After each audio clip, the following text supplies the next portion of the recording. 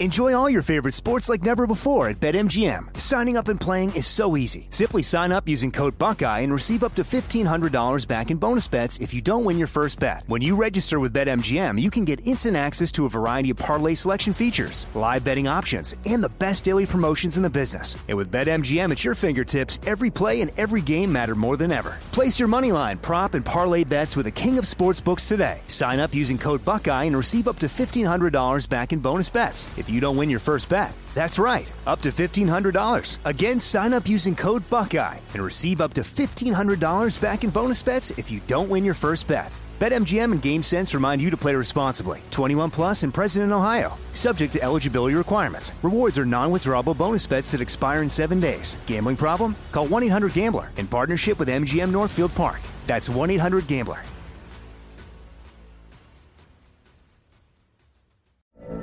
From BBC Radio 4, Britain's biggest paranormal podcast is going on a road trip.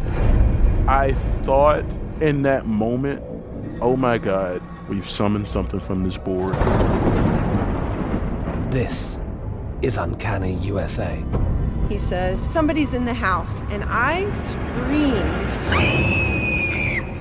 Listen to Uncanny USA wherever you get your BBC podcasts, if you dare.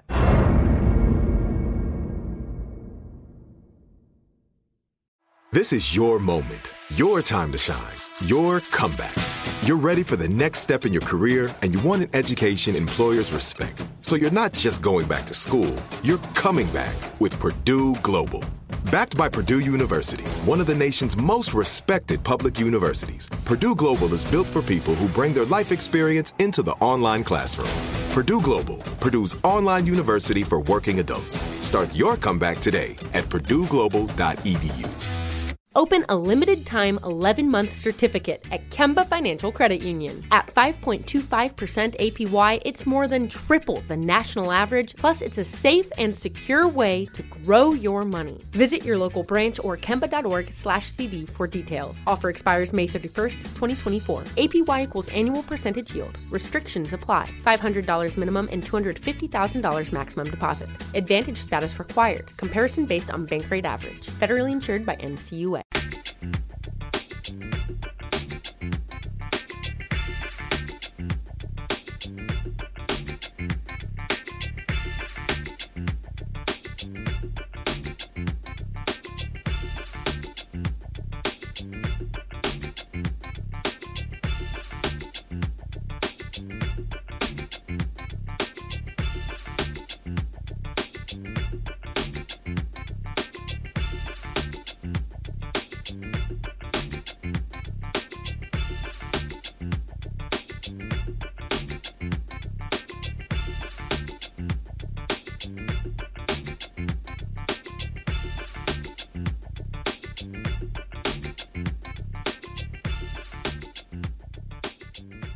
It's Friday, October 9th, 2020, coming up on Roland Martin Unfiltered. Unlike other indicted murderers, George Floyd's killer, Derek Chauvin, will be allowed to leave the state of Minnesota. What the hell is going on?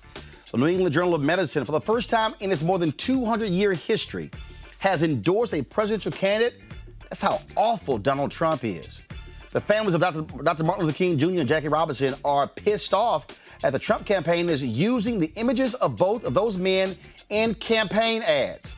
A black jogger is getting a lot of attention on social media after he's stopped by ICE agents. The Biden campaign has released a new ad featuring Samuel L. Jackson. We'll also look at the Tennessee U.S. Senate race with candidate Marquita Bradshaw. Plus, a new bunch of anti-Trump ads dealing with the coronavirus. Y'all, we're also going to have a live simulcast with Sirius XM Radio. It's time to bring the funk. I'm Roland Martin Unfiltered. Let's go. He's got it. Whatever the miss, he's on it. Whatever it is, he's got the scoop, the fact, the find. And when it breaks, he's right on time and it's rolling. Best believe he's knowing. Putting it down from sports to news to politics. With entertainment just for kicks, he's rolling. It's on Go, y'all. It's Roland Martin, yeah.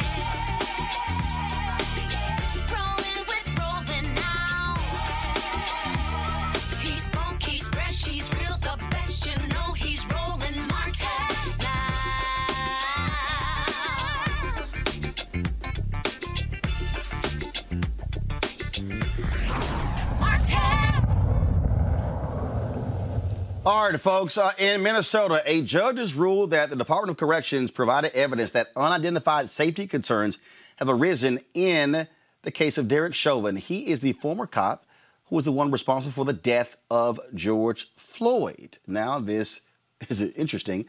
The judge is modifying the conditions of his release to allow Chauvin to live either in Minnesota or a neighboring state. The judge also said that Chauvin will have no permanent address in the public court information system, but must report his new address to his conditional release officer, who can share it with the Hennepin County Sheriff's Office Court Security Division, the prosecution, and the defense. He will also be required to keep a cell phone on his person at all times and answer all calls from the Department of Corrections. Of course, Chauvin is the former Minneapolis cop who was the one responsible for the death of George Floyd, kneeling on him for 8 minutes and 46 seconds, suffocating him to death. My panel, Rob Richardson, host of Disruption Now podcast, Michael Imhotep, host of the African History Network show, Dr. Niambe Carter, Howard University Department of Political Science. What the hell, Rob? Isn't it amazing? Please, just show me an example. Show me an example of a non-cop who gets to leave the state and doesn't have to give their address. This is what is called the system, protecting cops when they murder Americans.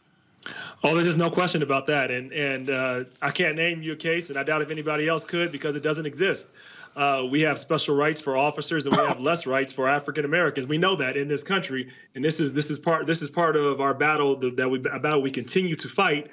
And I've never seen anything like this. This is new. Generally, I've seen cases like this in Cincinnati in terms of we've had officers do. Unfortunately, this is not new. What happened has happened over and over again. But I haven't seen a case where they allow you to leave the state. I mean, that's new. And so they shouldn't have this privilege. He has no right to have this privilege. But herein, this is America. This is what we're fighting for. We're still fighting for our humanity. We're still fighting for a system to make sure that we have the rights that everybody else does. And he shouldn't have any special rights, but we know that they do.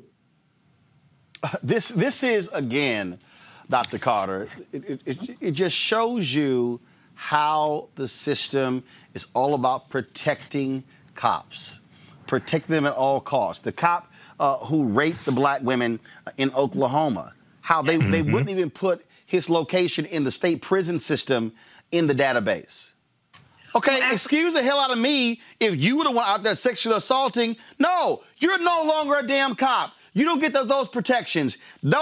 This is the kind of stuff, how people say, oh, preferential treatment, and this is how y'all get over it every time.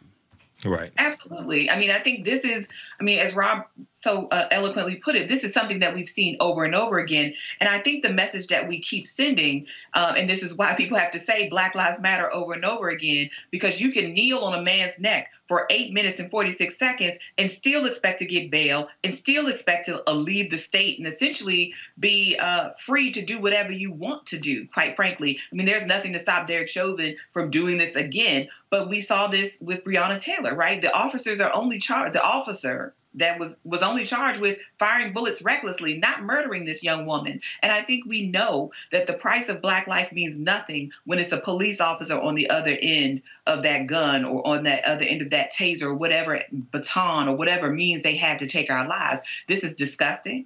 And we certainly know that this is not going to move the needle on all these conversations people have about Black folks having confidence in the justice system. What justice system? This is an injustice. It's gross. It's a gross miscarriage of justice. Michael, one of the things that, again, when I think about cases like this, when I think about how these contracts are written where a police officer doesn't have to give an interview for 48 hours or a week. In some cases, they get to actually look at the statements made by other witnesses before they do. And only because Georgia changed the law, for the longest in Georgia, the state law allowed for a police officer before a grand jury to literally sit in the grand jury proceedings, which are supposed to be secret, where even if you are a witness, you can't even bring your own lawyer in.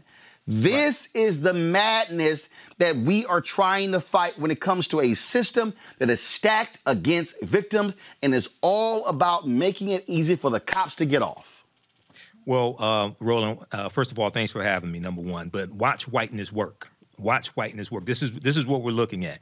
So, and this is an example of how not just elections are so important, but also laws, because politics is the legal distribution of scarce wealth, policy, and resources, and the writing of laws, statutes, ordinances, amendments, and treaties, their adoption, interpretation, and enforcement. So when we look at this, I was trying to think of a case where they allow a police officer to leave the state, move to a different state in a situation where they killed someone. I couldn't think of one. Okay, I know with Amber Geiger, she left her apartment and moved to maybe a neighboring city or something like that. No. Actually, what happened was Collin County is next to Dallas County. Right, and so she turned herself into Collin County authorities versus Dallas County. But remember, no, she left her apartment. Remember, she left her apartment. But remember, they let her leave, and she did. And she didn't have to give her witness test. She didn't have to give her her interview to the cops. She got to wait several days, and the Texas Department of Texas Rangers said, "Yeah, we'll catch you later." Right. What? So this all ties into the police officers' contracts, which are negotiated by their unions.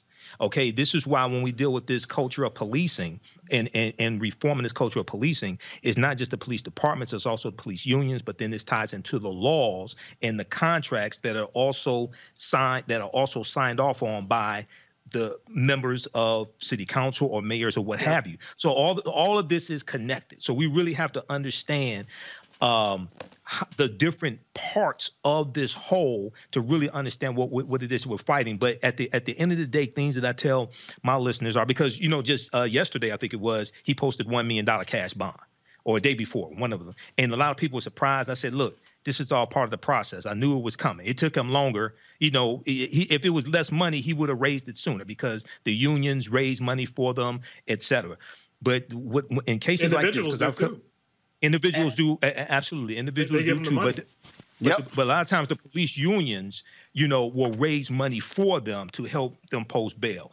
So what I tell a lot of my listeners and those on my Facebook fan page is that this like four main things that I focus on when we see these police killings. One, charges. 2, prosecution. 3, conviction. 4, sentencing. You're going to see all these different maneuvers in between that, trying to smear the victim who's dead, things like that. But those are the 4 main things that I really focus on.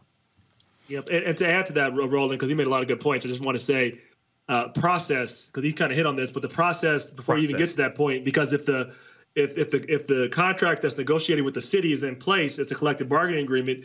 Yes. People don't like to hear this, but there's nothing you can do about it if it's already in place and it's been signed. But that's usually up every 3 years. So you need to know when that contract negotiation is coming up. You need to know about the contents of that contract. And there are some absurd things, like you guys said, like, there are some laws say like they're able to wait 48 hours. All that stuff, we need to know some of that. And you need to talk to your city council person, and they need to make sure that they are testing the limits of these agreements. There's only so much they can do, but they can test the limits, and they rarely have any type of conflict, usually just agree with nothing. Right.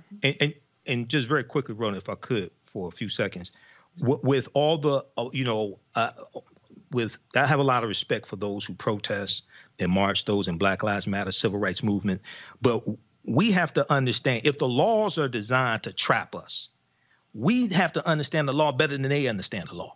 We need to understand what all the booby traps are, all the pitfalls are. So just like you had Dr. Greg Carl, just like you have other African-American legal scholars, we have to have these training camps, these boot camps, where we are taught how all this works. So we understand how to navigate it when we're protesters, how we understand how to navigate it also, so we don't get caught up in the system as well. Absolutely. All right, folks. This is crazy. In a scathing editorial, the New England Journal of Medicine calls on voters to throw Donald Trump out of office.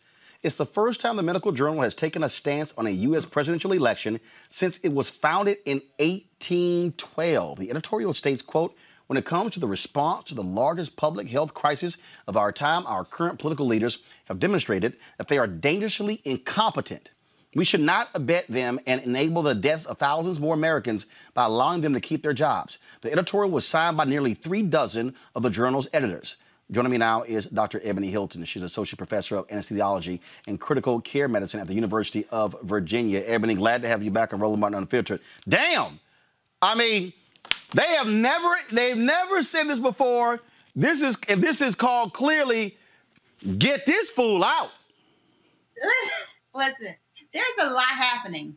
I think America needs a timeout. We need to figure out who is actually running our country and who's running it behind that person, because the person in charge right now is not firing on all cylinders. So, yeah, here we are. Well, this is, and of course, it is also announced that he's already had a super spreader event for A.B. Coney Barrett that's infected all these different people. I still don't believe that he's actually fully out of the woods when it comes to coronavirus. Now this fool is going to have 700 people on the South Lawn of the White House tomorrow. You got to be a dumbass.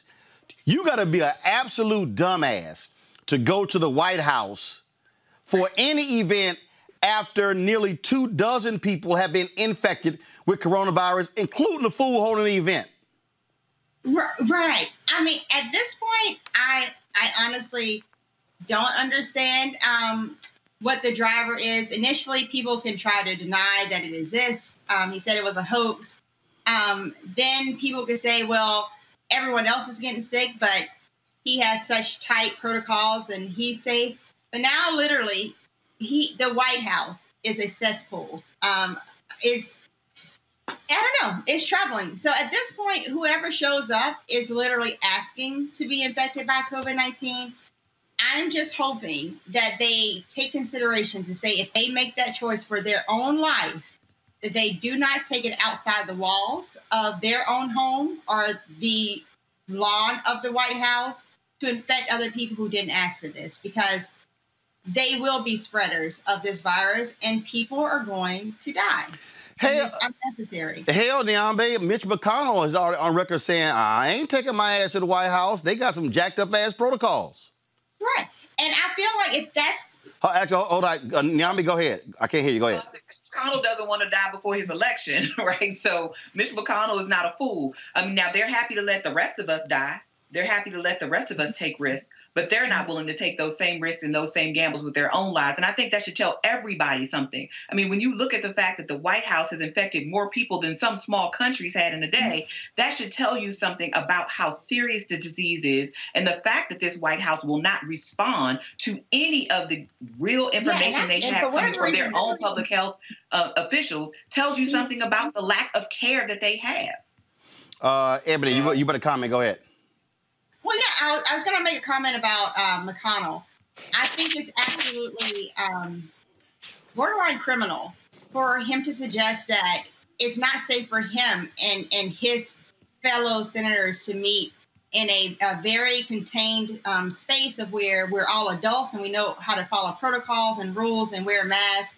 But yet he's telling people to send their children, of which we know children, they're beautiful little people. They don't realize the dangers of what happens when you touch your face and when you take your mask off and when you cough in your friend's face. They don't understand that danger. And yet the Senate has stated time and time again that we need to force the doors open to our schools, jeopardize the life of our children, while they get to sit in the safety of their own home with a laptop. And they're now pushing for themselves to be tested on a day-to-day basis. Meanwhile, we have essential workers who've been on the front line since literally the beginning of the pandemic in grocery stores and working in these areas to keep our nation afloat. And they haven't been afforded not one test. And I think that's negligent on the part of the people that we elect to actually serve us. If you want to see sheer stupidity, folks, this is one of the White House spokesmen today talking to Hallie Jackson on MSNBC. 6 times she asked him when was the last time Donald Trump tested negative for coronavirus. No answer. Watch this. All right, let's talk about something else that I know that your communications office wanted to get back to us on, which is when was the president's last negative test prior to his diagnosis?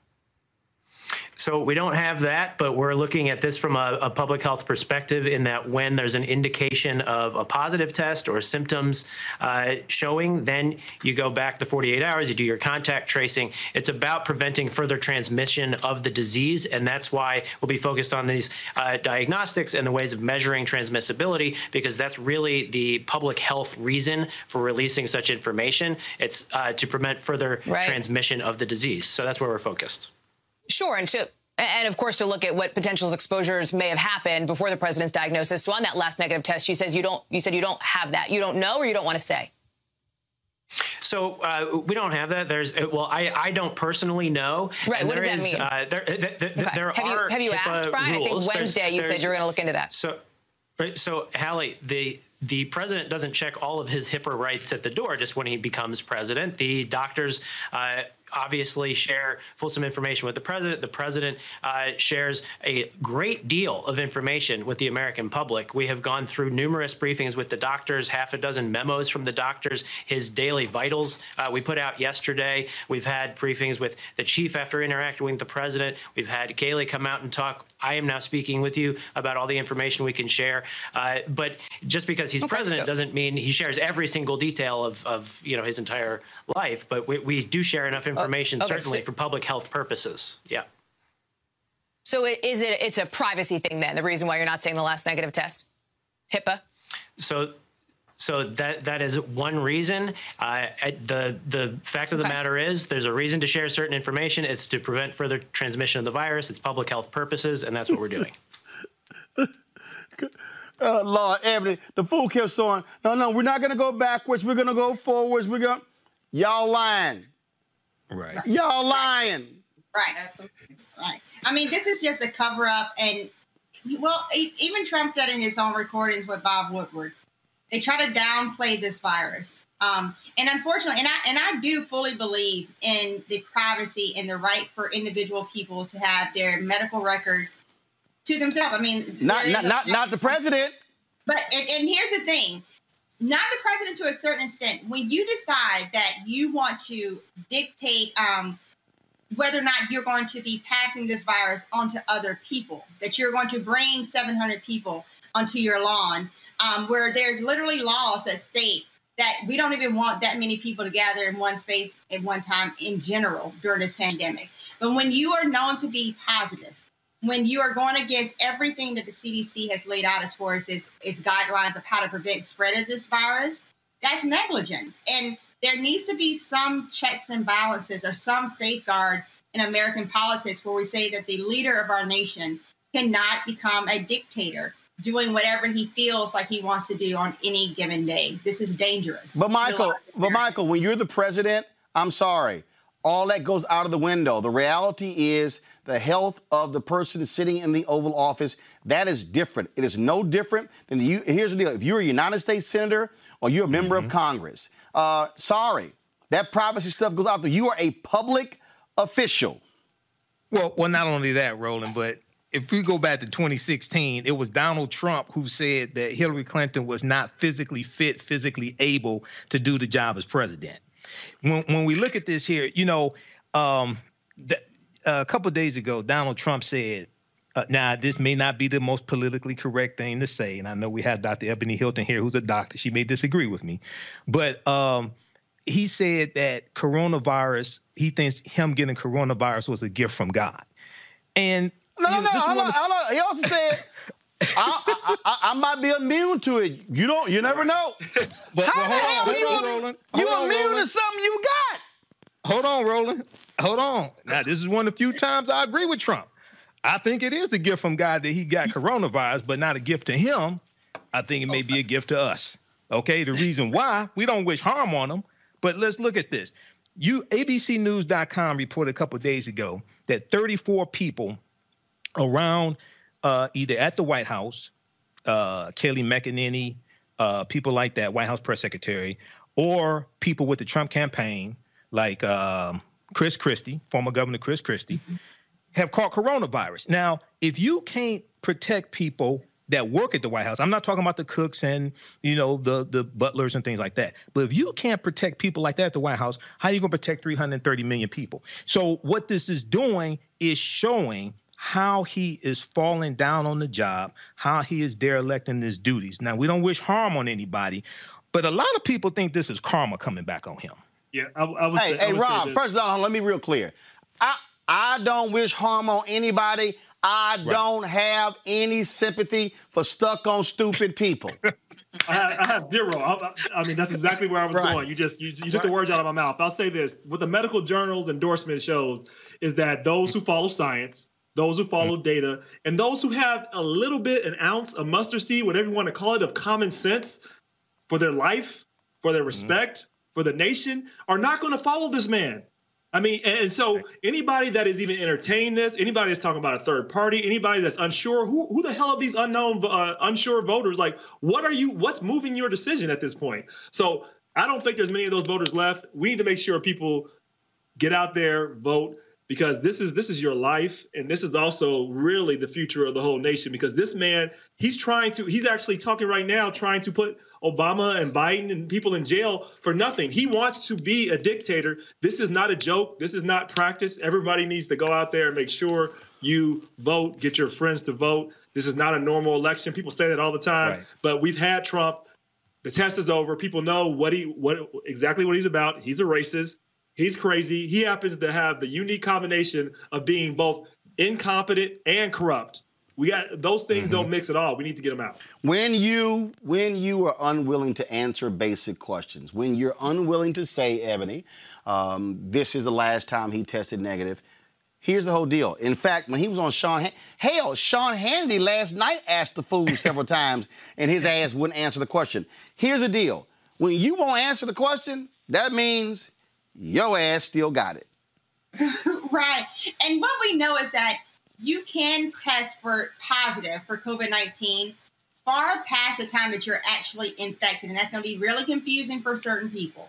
But we know your body is still shedding viral particles. Now, what we don't know is just how much virus you have to shed before you can actually pass that on seriously to someone else. There's not been a large enough study to see what threshold is safe. And so therefore we say we need to base your isolation and your quarantine on certain subset of trusted norms, of which he is not out of that range of time to be isolated tomorrow for him to be having any type of 700 people come anywhere close to him.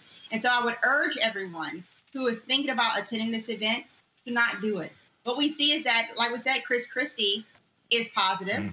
He admitted himself to the hospital, of which that doesn't happen. Someone admitted him to the hospital. And I don't know about you guys, but I haven't heard an update on his status. Oh, no, he's still in the hospital. He's still went in Saturday. He's still in. Right. And but my question is, what is your status? Right. Well, right. They released no status. But here's the other deal. After the debate, Pence and his wife canceled their travel to Indiana. We heard no status there as well. We do have a status of this here. Remember, the debate commission announced that they would have a virtual debate on October 15th. Trump said, absolutely not. That's a waste of my time. But he spent 2 hours on the phone today cussing with Rush Limbaugh. That's the same thing, fool, being on the phone and then doing virtual. So the debate commission has now announced there will be no debate on October 15th as a result of Trump's stance. And we also know that on that day, Joe Biden is going to be doing a town hall with ABC News. Speaking of COVID-19 tests, South Carolina, there was supposed to be a debate tonight, Ebony, between Senator Lindsey Graham and Jamie Harrison. Harrison said, yo, we ain't debating unless your ass take a COVID test. And then Lindsey Graham decided to drop a letter. I love this. I'm trying to pull this up. This letter that he dropped from a doctor. He was like, I'm not going to take medical advice from my opponent. But the bottom line is Jamie Harrison basically said, I ain't debating you unless your ass take a damn test. And he said, you've been around all the rest of them people. And so I ain't doing it. So here's the letter. Let me pull this up. Here's a letter that Lindsey Graham produced. I have reviewed the circumstances associated with your Judiciary Committee hearing of October 1st and possible exposure to a person with coronavirus based on the present Centers for Disease Control criteria to establish risk of coronavirus transmission. You do not meet the criteria for, quote, close contact requiring isolation or quarantine. You do not require coronavirus testing. You should remain attentive to CDC social distance guidelines for reducing risk of coronavirus disease in your daily life and contact a physician should you notice the development of fever or any of the typical signs of coronavirus infection.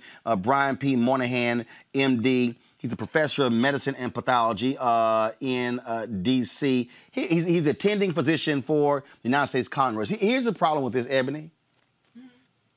Dude, just take a test. Right. Listen. Just take a test.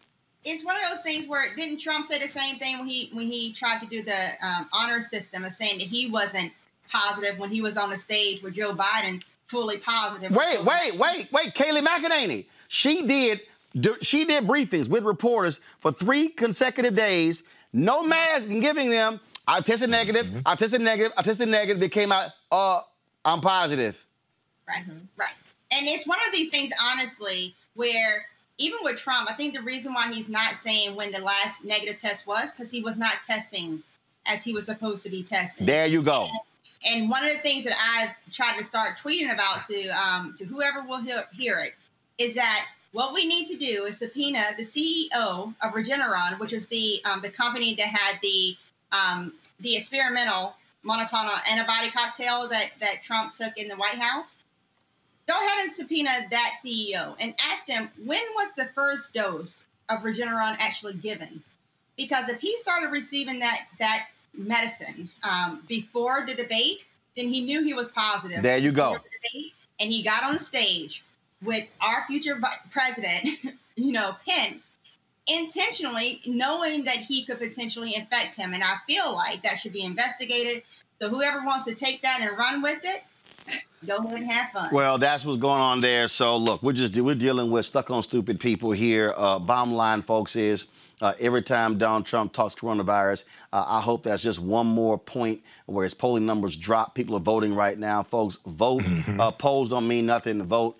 Get this fool out because they have no plan whatsoever to actually deal with this. And when a fool stands in front of senior citizens and say, it's okay, I got it, but you're not going to get it, but you might get it. Y'all, the man is talking crazy. The steroids are speaking, or some other drug is speaking for him. Ebony Hilton, Dr. Ebony Hilton, we appreciate it. Thanks a lot.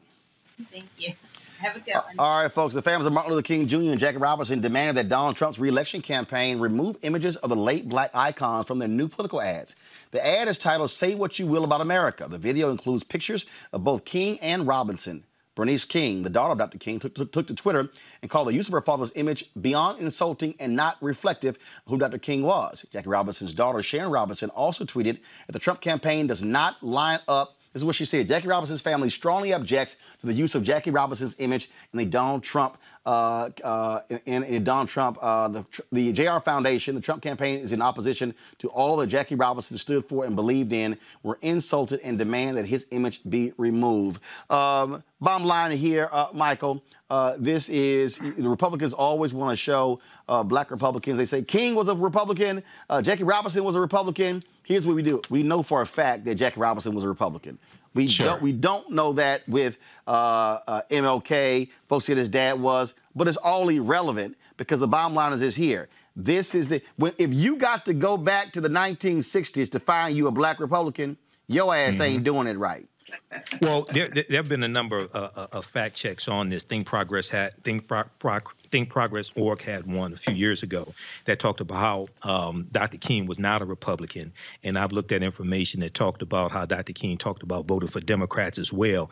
But if you got to go back that far to the 50s and 60s to find a black Republican that African Americans like, then your party has a problem. Now, I'm neither Democrat nor Republican. People who listen to my show know this, but I'm also not stupid. I know whose policies are doing us the most harm as well, and it's usually at the national level, usually coming from Republicans. But this is more of just like Trump came out with his platinum plan, which I call the fool's gold plan, his 2-page black agenda, okay, for African Americans, and it lacked specificity. It was ridiculous, and a lot of what he was proposing contradicts what he's been doing the past 3.5 years.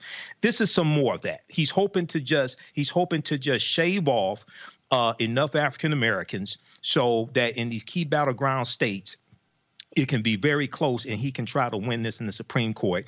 And just as you covered the story from Channel 4 out of the UK, and I covered it on my show, how in 2016, the Trump campaign identified 3.5 million African Americans, labeled them as deterrents, and then flooded them with disinformation on social media to discourage them from voting. Okay, so this is some more propaganda, but I'm happy that the King family and the Robinson family came out in opposition to this. But I wonder what Dr. King's niece, Alveda King, who is a staunch Donald Trump supporter, I wonder what she had to say. Or I don't know, did he get permission from her to do this? Or or how about Dr. Carter? How about loud and wrong Angela Stanton?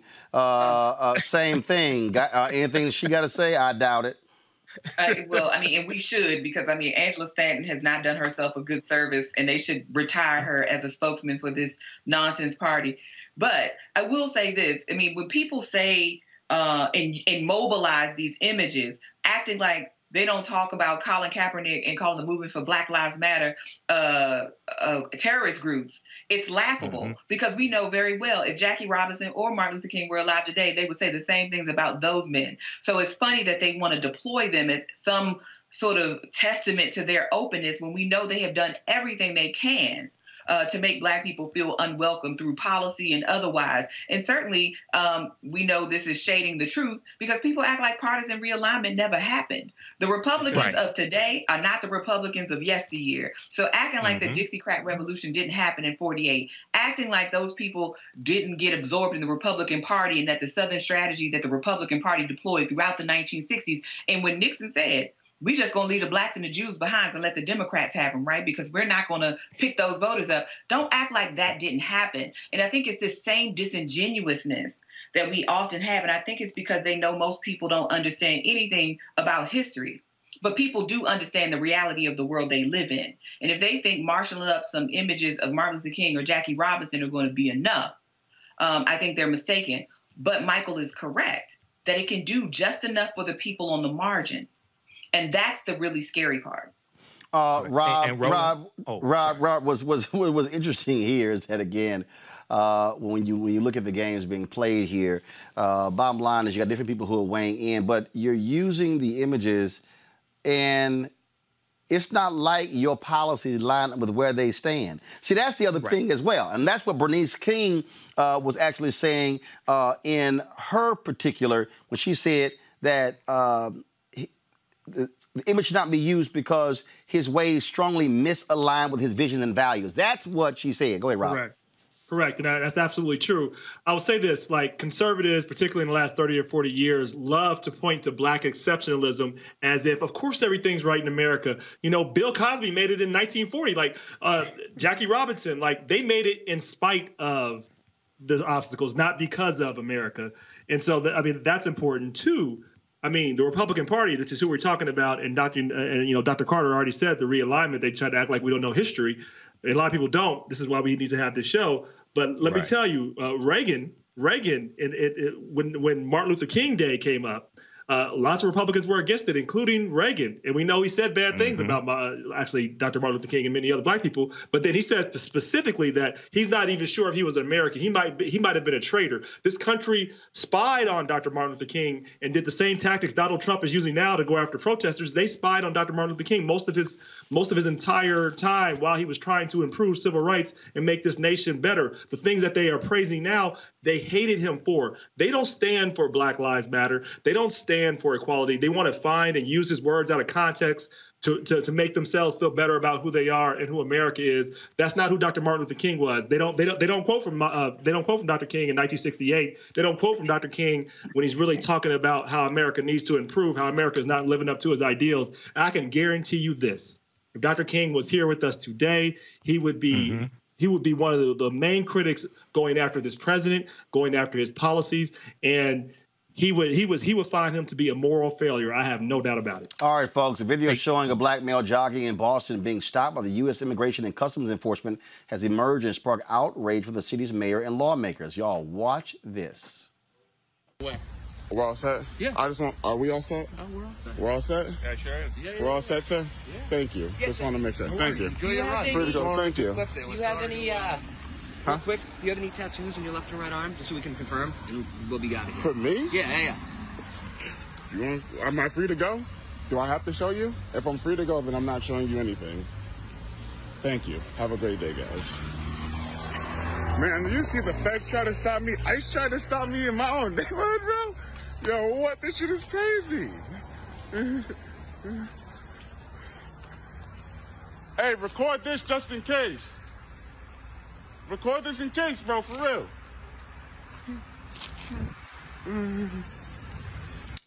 The video is only a short clip of Bina Prella. The 29-year-old man was jogging in West Roxbury, Massachusetts, when he was stopped by ICE. Boston Mayor Marty Walsh, City Council member Matt O'Malley, and Congresswoman Ayanna Pressley expressed outrage at ICE racially profiling a member of the public. An immediate investigation has been called to look further into the incident. Why? I mean, first of all, what? So I guess ICE like, yo, Dr. Naomi, hey, we stopping any damn body. And show me your tattoos. Man, take your punk ass on. But you know what this really highlights, I think, Roland, is how insecure we are in our own country. And most of the time, none of us have anything on our person that could actually prove our status. So if they were to take him and hold him, they could have done that day. And there would have been nothing that he had on his person in that moment to prove that he was not an undocumented person, or the person that they claim they were looking for, which is some Haitian, right? And just because he's black and out running, because I'm sure that's what Haitian absconders from justice right now doing, is running around Boston. But, you know, this nonsense that happens all the time. And it was, I'm sure, this, you match the description. That's what every black person, every black man in particular hears on a regular basis. You meet the description. What's the description? Black and male. That's it. I am thankful that this man was able to go home to his family, that he was able to have a moment where he could walk away and not have to be detained and not have to potentially be shot in the back or any of these other things, because this is real and this is dangerous. And I tell people all the time, many of the times when we are walking around, moving about the world, we assume that we have things on our person that can prove we a citizen. Your license won't do it. Your social security card won't do it. Unless you have a passport or a birth certificate or something like that on you, there's nothing to prove that you aren't a citizen, and nothing to stop deputized police officers that in some places they've made quasi-immigration officials or ICE agents who are jumping out on people from detaining you. And that is the really scary fact. Bottom line here, Michael, is these people have been emboldened by Donald Trump. Fired Donald Trump in November, ICE has to stand down. That's why he has unleashed ICE on America, and let them do whatever the hell they want to do. Absolutely, Roland. And, you know, what I want to, well, first of all, the Congressional Black Caucus has been speaking out, and I saw a press conference a few months ago that a few members of the Congressional Black Caucus had. I think it was at the southern border, if I remember correctly. I know you covered it also.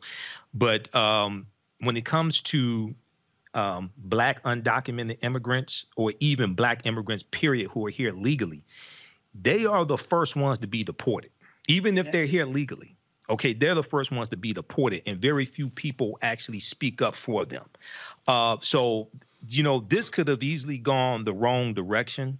This could have easily gone the wrong way, but I want to know what ICE is doing to crack down on white undocumented immigrants, because it's very easy for white undocumented immigrants to intermix with other white people, and there are a lot of white undocumented immigrants, but that's not talked about. So I want to see videos of ICE pursuing white undocumented immigrants to see how they handle that also.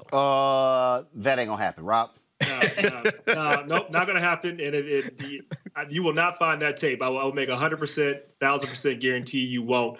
But, you know, I remember when Trump first started early off in his administration, there were some black people that were okay with this tough crackdown, and even some second generation Latino immigrants that were okay with this. They were like, well, we need to be legal and all this stuff. But listen, they're going to come after you. It doesn't stop with immigrant. It's going to keep going. It's going to keep going to black.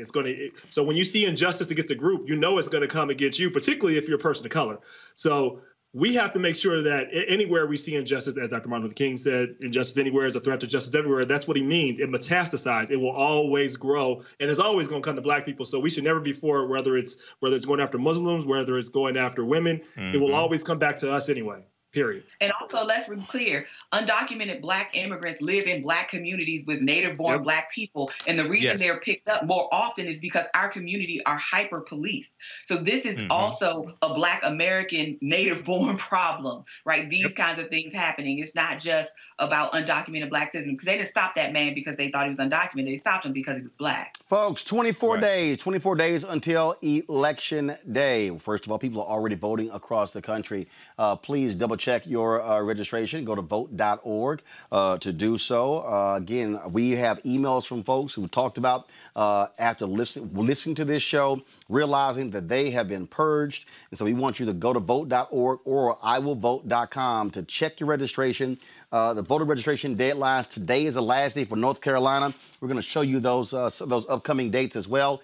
Guys, get that graphic ready. Again, today is Idaho, New York State, North Carolina, Oklahoma. The 10th is Delaware. The 13th is Washington, D.C., Kansas, Maryland, Minnesota, New Jersey, Oregon, Virginia, Wisconsin, West Virginia. October 14th is Wisconsin. October 16th is Nebraska. And so that's in the coming weeks. So please, we want you to double check your registration. Joe Biden campaign released a new ad with Samuel L. Jackson on voter suppression. Check this out. Voter suppression has taken many forms. People have been denied the right to vote for, well, now 80 years. First, they used the poll tax to keep black folks from voting. Then, it was the literacy test, racial terrorism, and violence. I don't want everybody to vote. New day, same old dirty tricks.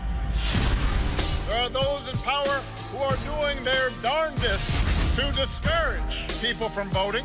Calls for investigations after claims of voter suppression. President Trump sabotaging efforts to vote by mail. If your vote didn't matter, they wouldn't try so hard to take it from you. Vote early. Vote like your life depends on it. I'm exercising my right to vote, and you should too. Not because I want you to, but because he doesn't. Vote, damn it! Vote! Now, you also want to understand why it's important to vote when it comes to the state elections. This is the Senate president in Kansas, Susan Wagle.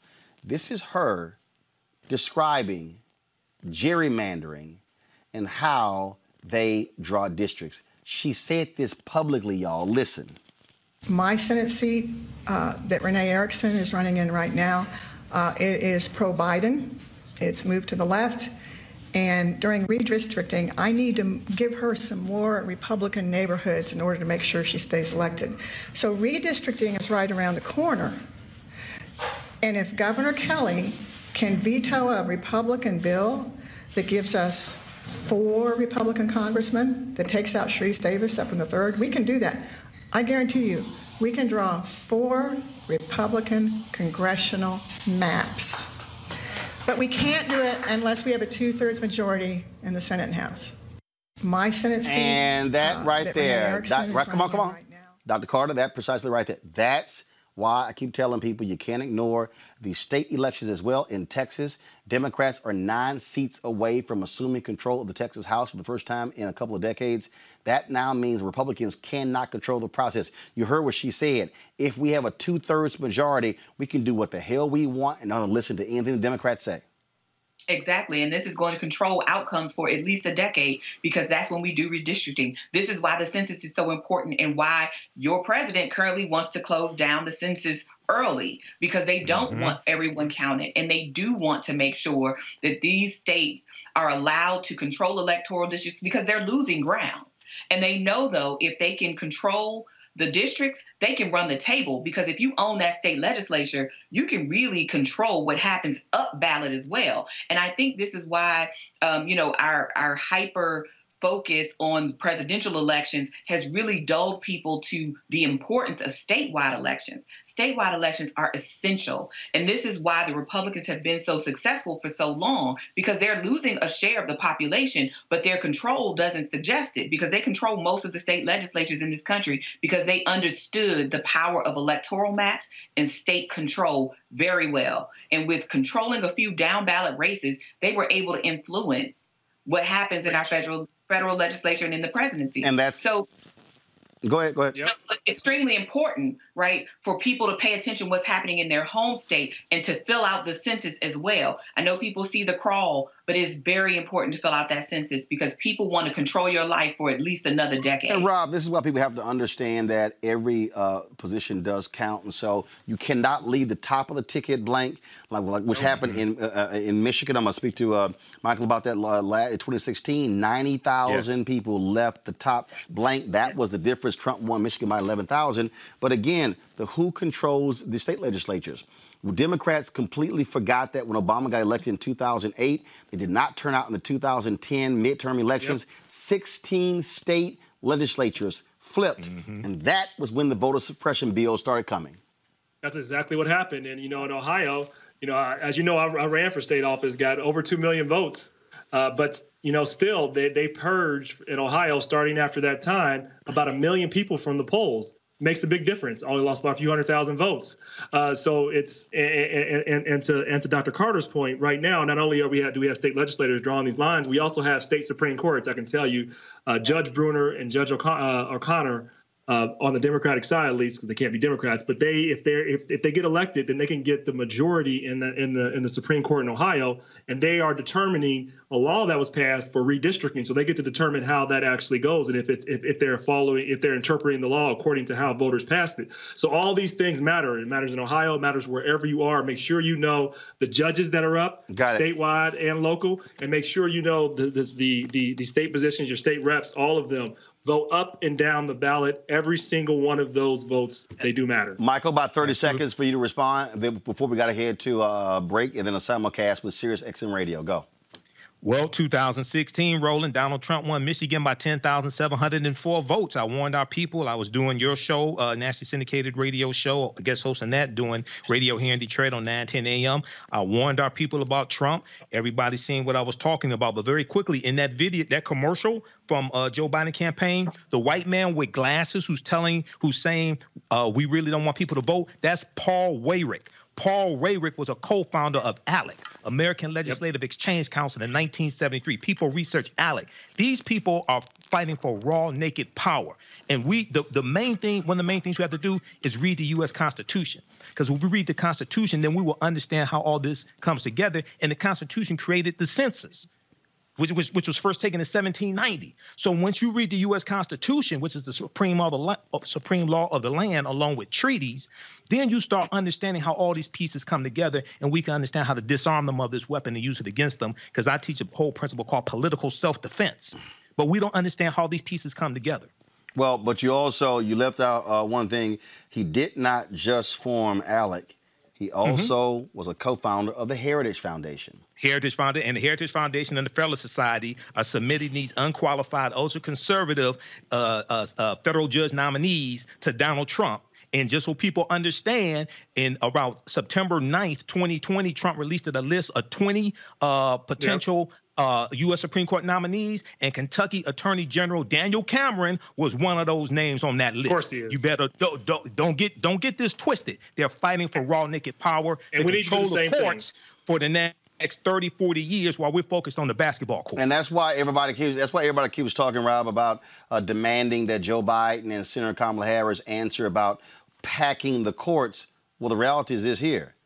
They did that in Arizona. They actually added seats to the Arizona State Supreme Court. They tried to strip power from the Democrat from the State Supreme Court in North Carolina when they took control of that particular court. And when the Pennsylvania State Supreme Court ruled against them in gerrymandering, what did they do? They also tried to strip their power. That's what we're dealing with. Rob, real quick before we go to a break.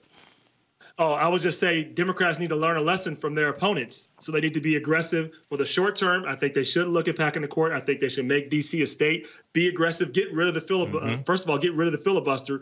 Be aggressive. Don't worry about what Republicans are going to do. We know what they're going to do. They're going to take power, learn from them, and actually represent the people that you say you represent. So when we win, we better use the power. That's all I have to say. Rob, Dr. Carter, I certainly appreciate both of y'all joining me. Thank you so very much, folks. We got to go to a break. When we come back, our simulcast with Sirius XM Radio. That is next on Roland Martin Unfiltered.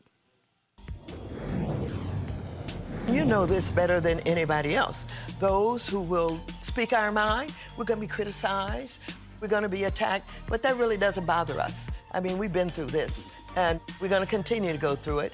And I'm just pleased that we've been able to send a signal to young people that we care about these issues so very much. We're not going to play politics with them. We're not going to try and hide whomever we are behind the kind of language that they don't understand. And so because of that, this authenticity that you're talking about is helping us to realize a whole new era and a whole new time of possibilities for young people to participate. Hello, everyone. I'm Godfrey, and you're watching Roland Martin Unfiltered. And while he's doing Unfiltered, I'm practicing the wobble.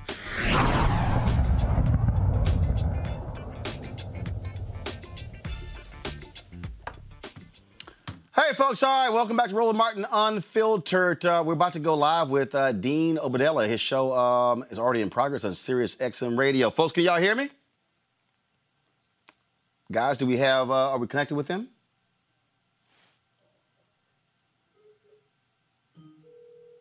Y'all are supposed to be connected with them right now. So let's do this here. We're going to fire. All right. Are we there? Not yet. No, this is Matt. I'm going to plunk him down. Hang on. But are we having that locked in, Matt? All right, my friend. Let me look him in here right now. But and right now, very happy to welcome. All right, y'all. I can't hear Dean, so his audio is out. Digital show. Thank you. Analyst for Tom Joyner Morning Show and more. Roland, how are you, my friend? Welcome back. Hey, Dean, what's going on? How you doing? Doing pretty good. You see, officially the second debate was just canceled. I thought it was canceled when Trump goes, I'm not going. I mean, but I guess it had not been. I guess behind the scenes they were talking. But just minutes ago, it is confirmed that October 15th is off. I'm going to miss the town hall setting. I hope with the last debate, October 22nd, they move to the town hall setting. That's much better. Well, I think that's probably one of the reasons why Donald Trump probably wanted to cancel this second debate, why he objected to even it being a virtual debate, because he has done so poorly when he is in front of regular, ordinary Americans. He doesn't give a damn about these folks. You think back to the town hall that was on ABC when the woman said that her mom died of breast cancer. This fool kept saying she died of COVID. And so that's what you're dealing with. We're dealing with an arrogant, narcissistic, just impetuous. He's just, I mean, this is pure evil that is sitting in the Oval Office. And I think people cannot play games with this to understand how absolutely unhinged this man is and how he has destroyed significant norms in this country.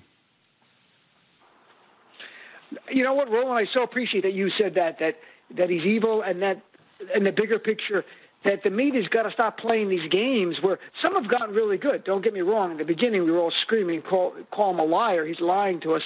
But even like the hesitancy to use the term white supremacist, they'll use like racially tinged, and that he's playing on white grievances. No, he's a white supremacist giving white supremacist garbage to people who he thinks are going to like that. That's what it is. But I don't know, the timidity of our media in the time of Trump has been stunning to watch that. Well, but I think you got to, Dean, I think you got to realize something here, okay? And this is hard for people to have to confront. Mostly white people control media. So what you have is the individuals who are determining what our news is, the individuals who are determining everything about our news, the people who are deciding what the focus is going to be, what can and cannot be said, are largely white men. Take your pick. Cable, broadcasts, newspapers, magazines, radios, all right? I'm just being perfectly honest. You look at all of these different companies. You look at their boards of directors. You look at who's controlling it, who are the people who are running it. I don't care what it is. And there's no disrespect. I know we're on Sirius XM, but look at the leadership of Sirius XM. Who controls the levers of power? Who is determining what these things are? I'm saying this is because as a vice president digital for the National Association of Black Journalists, you cannot expect media to report on everybody else when media won't even look at themselves. There are individuals who are white supremacists who are in media. And so you have folks who would not call it what it is. I have consistently said that America should have listened to black people when Donald Trump ran for office. Why? Because black people saw what everybody else didn't see. That's why I use the hashtag, we tried to tell you. And so every time people go, oh my God, we never knew it was going to be this bad. Black folks are like, we did. We tried to tell you. I saw one of the former Clinton people who tweeted, who said, I think what, Felipe Reigns, whatever his name, he said something like, no one with a straight face could admit they saw this coming. We were like, yeah, fool, we did. And so that's what, and this is what you're dealing with in this country right now. And so remember, early on, all these media people, no, we can't call him a liar because in order for us to use the word lie, we have to understand that that's the intent by what he is saying. So therefore, what can't we use? Right. I was like, damn that, he lying. Yeah. That's why I was using the hashtag Trump Lives Matter. He lying. I agree. And I will tell you this. The Muslim community, and a third of our community is black, so it intersects. We knew how bad it was. The guy wanted to ban all Muslims from the country, and he announced it in 2015, and the crowd went crazy, and he said, Islam hates us, and he said, Muslims like me, we know who the terrorists are, we're just not telling people. We're like, what? So we knew he was bad, too, but I think the black community overall was warning all of us, this is going to be bad, and it's been horrible. The other thing is, too, and I have to say the media has been much more critical of Trump in this election cycle in 2016, which was just a ratings bonanza for them. No, Dean. They've only been critical when it looks like he's going to lose. But he has been good for their ratings, so that's what I wonder, though. I agree.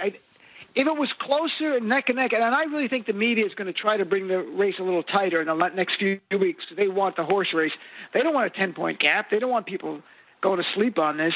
But I wonder what they're going to do when Trump is gone. And cable news was struggling horribly with ratings overall. I don't give a damn. Trump. I don't give a damn. What happens? I don't give a damn. I don't give a damn. Put a bunch of dancing ass dogs and cats on air. I don't care. The reality is this here. This man is pure evil. The policies of this man are not good for this country. And so what we're seeing is a destroying of the norms in America. That's what we are seeing. Guys, switch the shot. You're taking too long. Sorry, Dean. We're live on the air as well. So I'm like, come on, we got to move. Go ahead.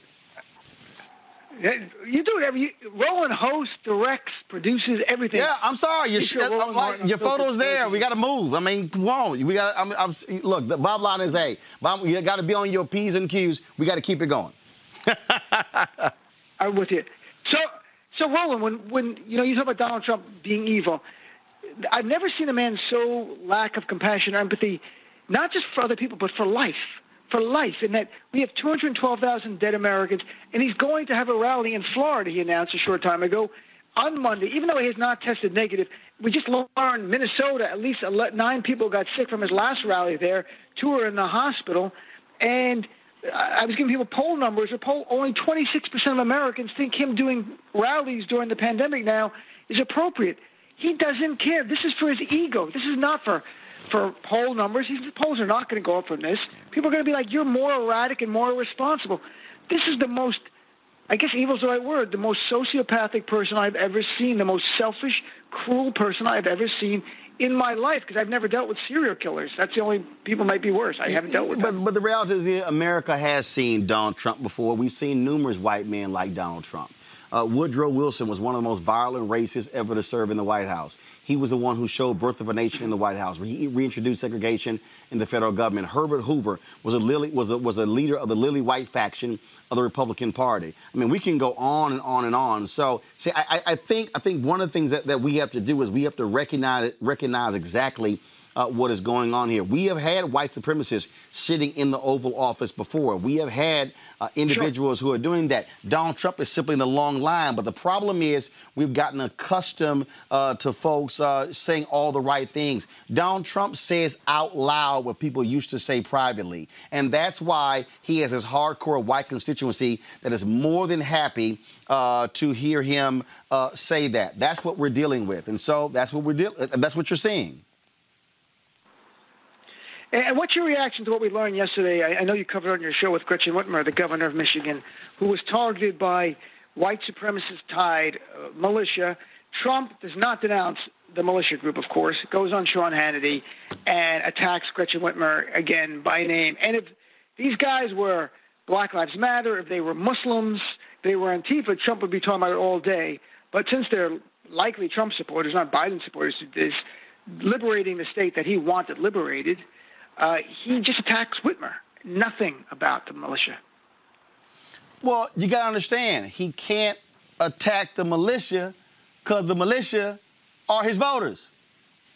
They're white men. White men are the base of the Republican Party. That's what you're dealing with. That's why he said it's fine people on both sides. That's why during the 2016 campaign, he did not want to condemn. I don't know who David Duke is. What the hell are you talking about?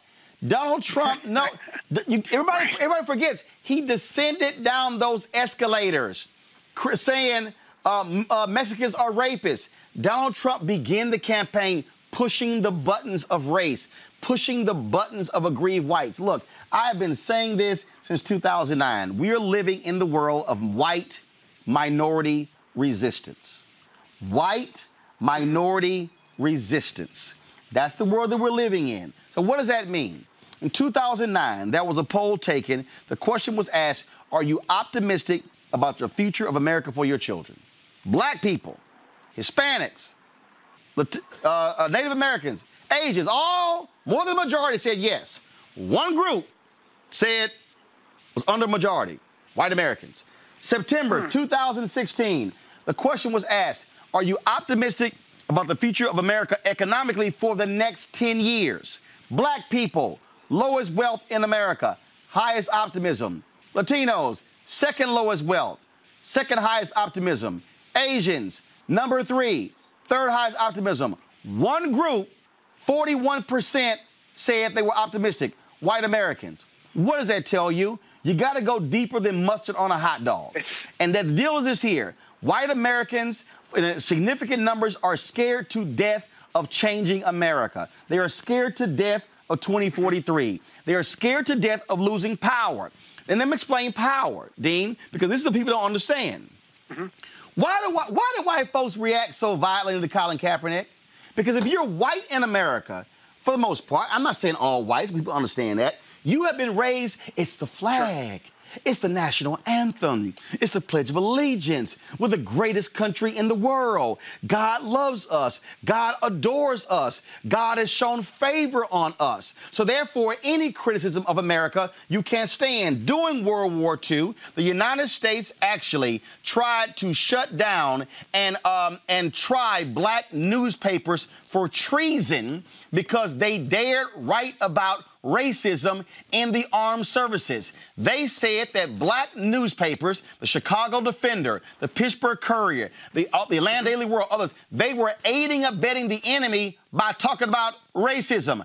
Racism that black soldiers were experiencing in the armed forces. America says, oh, well, you're black, put all that aside, because when it comes to the war, we're all one. And so Colin Kaepernick takes a knee. How dare you take a knee? What's wrong with you taking a knee? And so because they've been raised that way. So what's changing, Dean, is that we truly are moving for the first time to a real multicultural America where American values are being redefined. American values have been defined by whiteness. American principles have been defined through the prism of whiteness. Now, all of a sudden, they have to think about what black people have to say, and Latinos, and Asians, and Muslims, and it's not just white Christian men. That is why Mitch McConnell and the Republicans are focused on packing the courts. That's why, if you look at the numbers, Amy Coney Barrett, if she is confirmed, 48 years old, if she serves as long as Ruth Bader Ginsburg, who died at 87, means she will be on the Supreme Court for the next 39 years. That means that right now, Brett Kavanaugh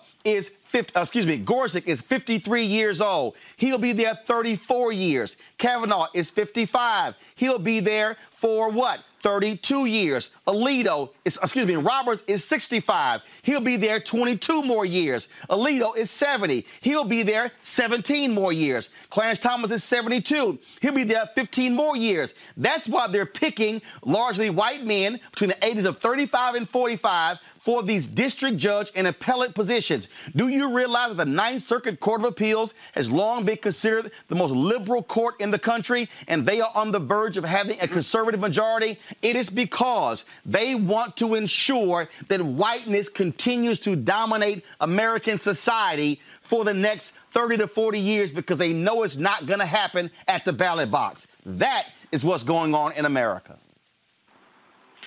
I agree with you. I'm telling you, Roland Martin, host of Roland Martin's Unfiltered Daily digital show. So Roland, though, as this becomes more acute for white people, and they really get a sense they are going to be the minority, not theoretically, but literally. It's already happening in the younger generations. They see it. Is there a hope that the younger people who are growing up in a multicultural America already are at ease with it, at least partly at ease with it? Or does this get more ugly and get more violent going forward? Because white supremacy, the history of white supremacy tells us they don't give up power nicely. They use violence to stay in power. Right. So where are we going? Well, first of all, that one of the reasons you're seeing this change right now in the aftermath of George Floyd's death is because you have young white folks who are aligning with African Americans and others. And so that's what's the scaring of corporate America. Corporate America ain't contributing. It's not sitting here talking about spending $3, $4, $5 billion on social justice because black people are protesting. Hell, we were protesting when Obama was president. No, all of a sudden they saw white folks out there protesting. And when you have white folks aligning with black people, which was the exact same thing that happened in the late 1800s when you saw free slaves aligning with poor whites who then began to change states in the South. All of a sudden, Dr. King, if you go back and listen to his speech that he gave after the Selma to Montgomery March, he said in that speech, quoting a particular book, where the white folks got with the black folks and then began to change things, and the Bourbon class said, oh, hell no, we can't have this. So they begin to use media. He literally says media to create a wedge between black people, freed slaves, and poor white folks, and that's where Jim Crow came into existence. What we have seen is the same thing. The Republican Party, the party of big corporate interests, has always been able to convince broke-ass white people to vote with them against their own economic interests, and they're walking around trying to figure out, who are we? I saw some fool literally tweet today by saying, oh, did neoliberal economic policies cause these white supremacists to be in this militia, and they showed this broke down house. I blasted this fool by saying, hell, if being poor causes you to be, to all of a sudden become radicalized, then black people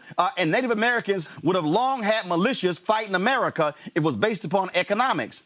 And so what you're now seeing is you're seeing this baby boomer generation, that generation after them, and also those in Gen X fighting because they're seeing how we are changing and developing. Look at the percentage of interracial marriages in this country. Look at what is happening in terms of where we're living. That's why Donald Trump is saying, hey, I'm going to keep all of the blacks and the Latinos out of the suburbs. He is yelling to suburban white men and women that I changed the policy, and he was aided by an ignorant fool in Dr. Ben Carson, who went along with it as the Secretary of Housing and Urban Development. These are the strategies that have been used to order to maintain white supremacy order. But the problem is this here. We don't like using the phrase white supremacy because do you have to use that word? Yes, you have to call some things what they are. Because, see, America has said, no, white supremacist means a person with a Nazi symbol or somebody with a Klan robe. No, there are people who are white supremacists sitting in corporate America right now who are responsible for determining who gets houses. That's why when you saw the report of black people who have houses appraised, white appraiser comes out, appraises the house $60,000 to $100,000 less. Then all of a sudden it's get a second appraisal. Then it goes up. Well, how's that racism, Roland? Easy. Because when you appraise a black person's house for $60,000 to $100,000 less, that means you have now impacted the economics of black America because you're keeping that money from them. That's how we got redlining in this country. That's why a home in Prince George's County, Maryland, could actually sell for less than a comparable home in Montgomery County, Maryland, because Prince George's County, Maryland is largely black. Montgomery County is largely white. And so we have institutionalized racism. And then when you got that Stepford husband, Mike Pence, who sits on the debate stage and say, Senator, I'm sorry, I don't see where y'all see implicit bias. That's because you are a clear, almost damn pink eye white man who cannot understand the reality of race in this country. And so it is changing, but we simply are saying we ain't waiting like our ancestors did. We want freedom now. And Roland, do you think what does it mean to you? Is it optimistic to you, the fact that Trump has done the suburban thing? It's unreal. I mean, and Cory Booker's coming to your neighborhood. And I've had white women call here who live in the suburbs going, I hope Cory Booker comes to my neighborhood. I'm looking forward to that. That it's not working this time. He's losing the suburban vote, which is also code for white people, to be blunt, in this scenario we're talking about. There are people of color in the suburbs, of course. I'm not sure, Dean. Does it mean something to you? You have to wait till election day till it's over? I'm not. That really happens? Look, I need white folks to convince me of that. See, here's what I know. In America, whiteness has ruled supreme. Take you back to 2016. How many people said when the Access Hollywood tape, ain't no way in the world a woman is going to vote for Donald Trump? Yep. I remember that. 53% of white women voted for Donald Trump because they will choose their tax cuts over sexism. They will choose their tax cuts over race. And so that's what you're seeing right now. When you see folks like James Baker give an interview with the New Yorker and he says he was just so offended by Trump, but I'm a Republican. And that means that even though Donald Trump is there, we are in power. This, Dean, is about power. It's about folks who stay in control. And the reality is the Democratic Party is a far more multicultural party, has a much bigger tent than the Republican Party. The Republican Party is about appealing to base of whiteness. Now, I know there are people who are listening right now to you on Sirius XM, and there are people right now who are saying, oh, I disagree with that. But the reality is, and you must accept it, that history is what it is. And then, of course, when the people say, yeah, but we elected Obama, I got to remind these same people, when Thurgood Marshall was chosen for the United States Supreme Court, it's not like racism in the criminal justice system somehow went away. When Doug Wilder was chosen as the governor of Virginia, it's not like races all of a sudden just dissipated in the state of Virginia. The Confederate flags did not come down. The Confederate monuments are still up. When Deval Patrick became the governor of Massachusetts, it's not like racism all of a sudden went away. A story was done a couple of months ago showing the top companies, the top public companies in Massachusetts don't even have one black board member on their boards of directors. And so how did 2 terms of a black governor somehow change everything? See, we've gotten used to this whole notion being black, that, oh, if one black person, something happens, well, everything changes. That's why you got some white people in America who think that black people, what's wrong with y'all? Y'all got Michael Jordan. You got Oprah. You got Tiger. Aren't all the rest of y'all doing just as good? That's the mindset that we have to actually change in this country. And it's what you say about the GOP plays to the white base. Right now, there are, in Congress, between the Senate and the House, there are 2 black Republicans, and one of them is leaving, Will Hurd, at the end of the year. There will likely be more QAnon supporters in the Republican caucus come the new year than black Republicans. The other one is Tim Scott in the Senate, and yet Will Hurd in the House, and Will's leaving. So it's remarkable. So in the last minute here, Roland, when you look at 2020 right now, you see the campaign Joe Biden is running. What's your reaction? Is he doing the right thing? Is he reaching out to the black community, communities of color? Is he building the coalition he needs to? You look at the numbers. He is not at Obama levels in 2008 and 2012. He is doing better when it comes. He is pulling support from Trump when it comes to older white voters, when it comes to college-educated whites as well. Trump is underperforming when it comes to whites without a college degree. But the reality is this here, and I've said this directly to the Biden campaign, you have to leave no doubt. They need to be going even more aggressive after black men. Donald Trump, you see Donald Trump is running all of these Jack Brewer ads during NFL games because they're trying to target black men.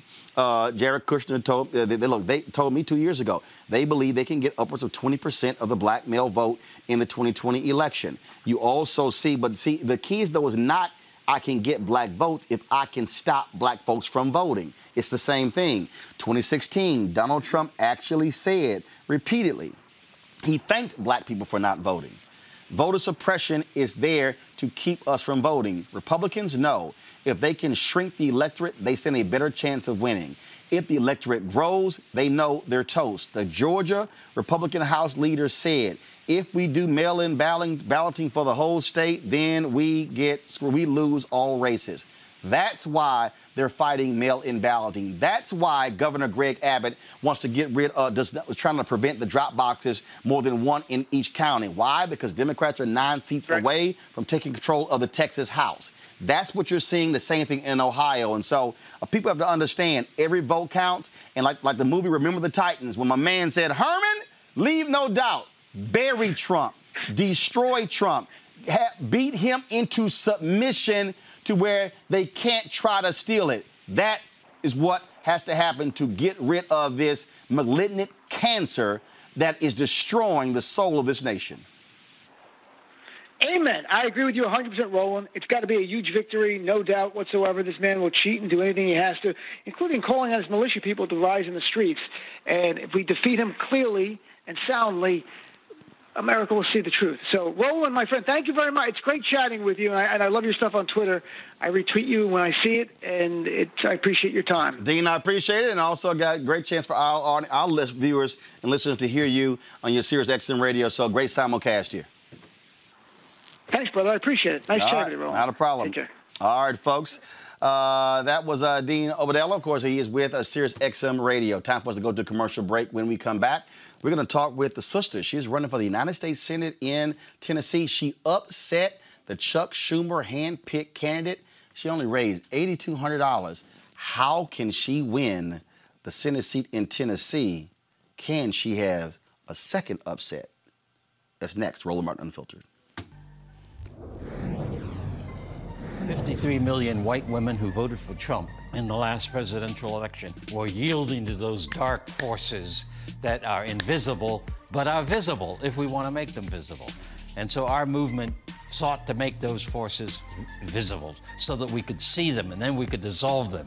We could fight back, we could resist, we could create an alternative vision of what we can become. Yo, what's up? This your boy Ice Cube. What's up? I'm Lance Gross, and you're watching Roland Martin Unfiltered.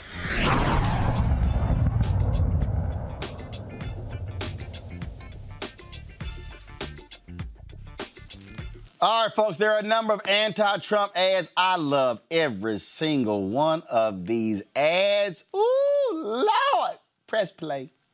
Wearing a face mask, I won't be doing it. These Republicans followed Donald Trump's lead. They ignored the advice of scientists and doctors. They didn't wear masks, and they didn't socially distance. They contracted COVID-19. But what about the people you can't see?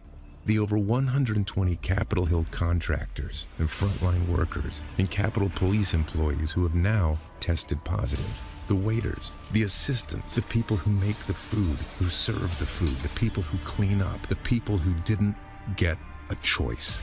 They don't get airlifted to a hospital. They don't get experimental drugs that are not available to the rest of the country. They don't get their name and their face on TV. They just get sick. Donald Trump has made it clear He doesn't care about the risks to American workers.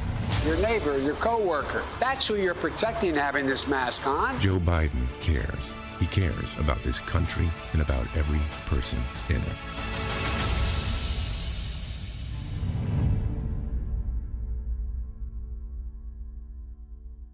This is important. I want to add, but Mr. Vice President, I'm speaking. I'm speaking. It is asking too much of the people. Susan, we talked about it is asking too much of the people. Well, Susan, thank you. Although I would like to go back. I think we need to move on well, to the thank issue you, of but I would like to go back. In 1864. Well, I'd like you to answer the question. Mr. Vice President, I'm speaking. I'm speaking. We still learn from it, and I think the American people, I want to say again, can be proud Vice President Pence, I'm sorry, of what we have done. She has 15 seconds because I got to have trying more to than keep, that. Look, well, I'm sorry, but Vice President Pence, you've had more time than she's had. The truth and the fact is, Joe Biden has been very clear. He will not raise taxes on anybody who makes less than $400,000 he said he's a year. going to repeal the Trump tax cuts. Mr. Vice President, I'm speaking. Well, wait. I'm speaking. If you don't mind letting me finish, we can then have a conversation. Okay? Please. Okay. You are aware of certain kinds of protesters, but in Michigan, when protesters carry guns and Confederate flags and swastikas and call for the governor of Michigan to be beheaded and shot and lynched, somehow you're not aware of that. Somehow you didn't know about it, so you didn't send federal agents in to do to the president's supporters what you did to the president's protesters. So the point I'm trying to make here, Mr. Barr, that I think is very important for the country to understand is that there is a real discrepancy in how you react as the Attorney General, the top cop in this country, when white men with swastikas storm a government building with guns. There is no need for the president to, quote, activate you because they're getting the president's personal agenda done. But when black people and people of color protest police brutality, systemic racism, and the president's very own lack of response to those critical issues, then you forcibly remove them with armed federal officers, pepper bombs, because they are considered terrorists by the president. You take an aggressive approach to Black Lives Matter protests, but not to right-wing extremists threatening to lynch a governor if it's for the president's benefit. Did I get it right, Mr. Barr?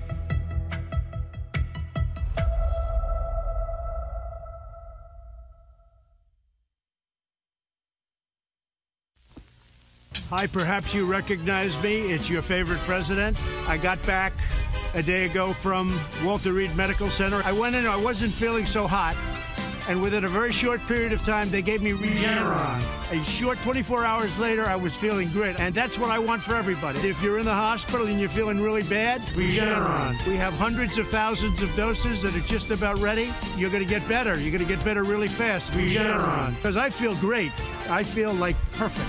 I want to get for you what I got. Regeneron. And you'll see some amazing things happen. You're going to get better. You're going to get better fast, just like I did. Oh, my God. That is absolutely hilarious ad from the folks with Lincoln Project. I want to bring back Michael Imhotep, who joins us, and Joseph Williams with U.S. News and World Report. I want to talk about, though, that Representative Pramila Jayapal ad, Michael. That was, first of all, the ad was from the folks with Really American. But that was so strong and powerful because she's right. Bill Barr will not speak out against white supremacists. Only Christopher Wray, the FBI director. Bill Barr, and so again, this just simply reinforces the Trump folks are appealing to these angry white men, these white domestic terrorists. She nailed his ass to the wall. Absolutely. She nailed him, and I want to see more ads like that because that gets straight to the point. And what that does is that ties into Christopher Wray, that ties in FBI Director Christopher Wray, his testimony right around September 17th, 2020, and he said that the white domestic terrorists, they're the most lethal threat to America. But then also we see what happened here in Michigan. They've been talking about this all day on 910 a.m., the Superstation and radio station my show is on here in Detroit. And then we see that on top of all of this, because Governor Gretchen Whitmer Governor of Michigan, our governor, she called out Donald Trump in a press conference yesterday, if I remember correctly, and really laid this at his feet. She's correct. Because I remember April 17th, 2020, when Donald Trump tweeted, "Liberate Michigan," and encouraged these white men to go to the state capitol, and they were armed with assault rifles, right? So then he has the nerve to say that Governor Gretchen Whitmer did not thank him for the FBI and authorities breaking up this plot to kidnap members of the government in Michigan and possibly assassinate some of them, especially her. So what we see here, brother, is we see, as my friend Dr. Greg Carr calls them, the white nationalist party. We see the white nationalist party in cahoots with a lot of these white supremacists. And lastly, a Michigan State Attorney General, Dana Nessel. She was interviewed by Katie Tur on MSNBC, and she did some other interviews, also CBS News. And she talked about how they have seen these white supremacist nationalist organizations in the state capitol hobnobbing with law enforcement, hobnobbing with members of law enforcement at these protests, things like this. And this is another dimension to this as well. So, brother, this is why these are critical times, and we have to stay vigilant, and we have to pay attention to what's going on, and we have to protect ourselves also, because the Second Amendment applies not just to white people, but African Americans. Again, when you see the lack of anything from Bill Barr, the fact that he has said nothing about these arrests, it was a U.S. attorney, 20 different people, Joseph, who have been arrested, and again, Trump. Really, his only comment is blasting the governor. This is their base. So folks should not be shocked. In fact, I'm going to try to find the video. There's this white sheriff in Michigan who was on stage at a anti-mask rally with two of these white men who's arrested. And this fool actually tried to say, well, they could have been trying to arrest the governor, and the law allows for a felony arrest. A white sheriff is literally trying to come up with a defense for these white domestic terrorists. Joseph. Well, it's not anything new. I mean, we've seen this throughout Trump's presidency. I mean, think about some of the bizarre statements that he's made, including on the death of George Floyd. He said George Floyd would be happy that he signed a bill, that George Floyd was it was a tragic death, but, things happen. This has been a pattern. And as far as the nexus between law enforcement and white supremacy, that one goes back for a long time, too. Yep. Think about the people who were involved in a lot of the civil rights murders. Many of them wore stars and badges on their chests. Think about the militiamen who shot two people during the protests in Michigan.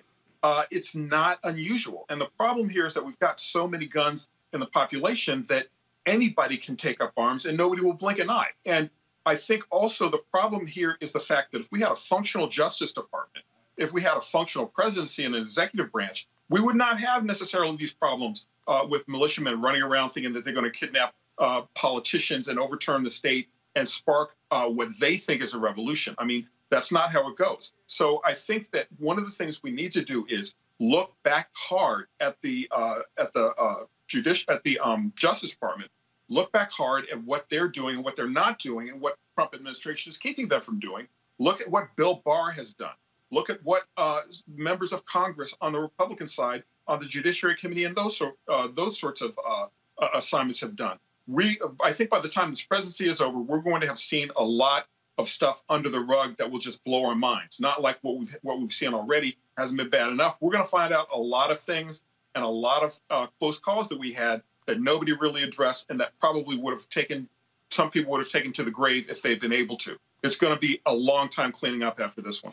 And I think also, Michael, what we have to recognize is that there is going to have to be a true reckoning. What I mean by a true reckoning, I don't think people understand how white supremacists and these folks have infiltrated law enforcement, have infiltrated the Marine.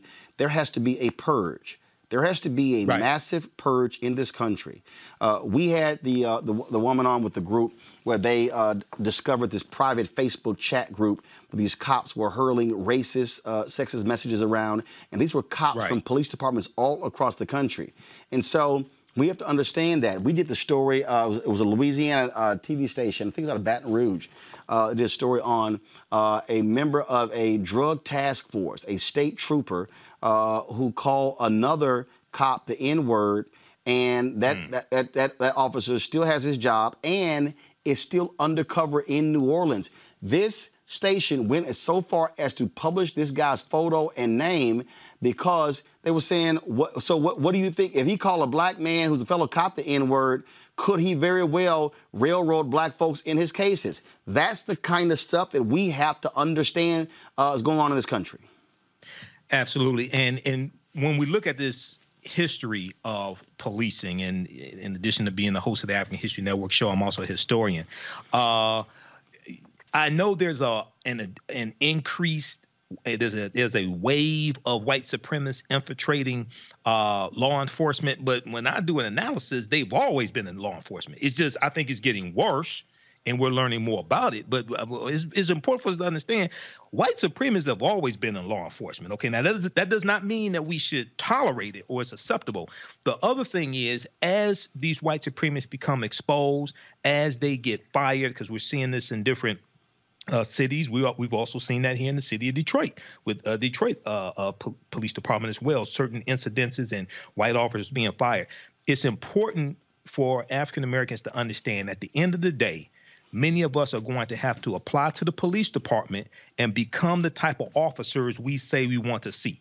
The officers who serve and protect, the officers who live in the community and protect the community that they live in.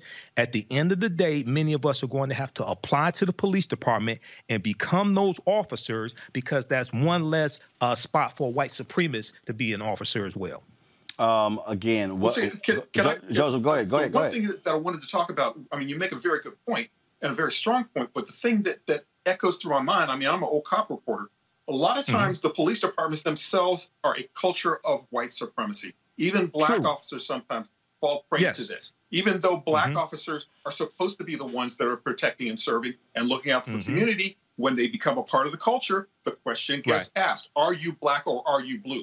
And 9 times out of 10, the answer is blue until those officers get into trouble, and then it's a whole other problem. So I think that while your point is spot on, I think the culture itself needs to be destroyed. It needs to be dismantled. It needs to be taken down. And we need to rebuild police departments and reimagine policing from the ground up. Now, the problem that you have with that is that too many departments are controlled by unions. Too many other departments are controlled by politicians. And that is a very dangerous combination, especially when it comes for African Americans and trying to make sure that policing is not only fair, but also responsible and accountable.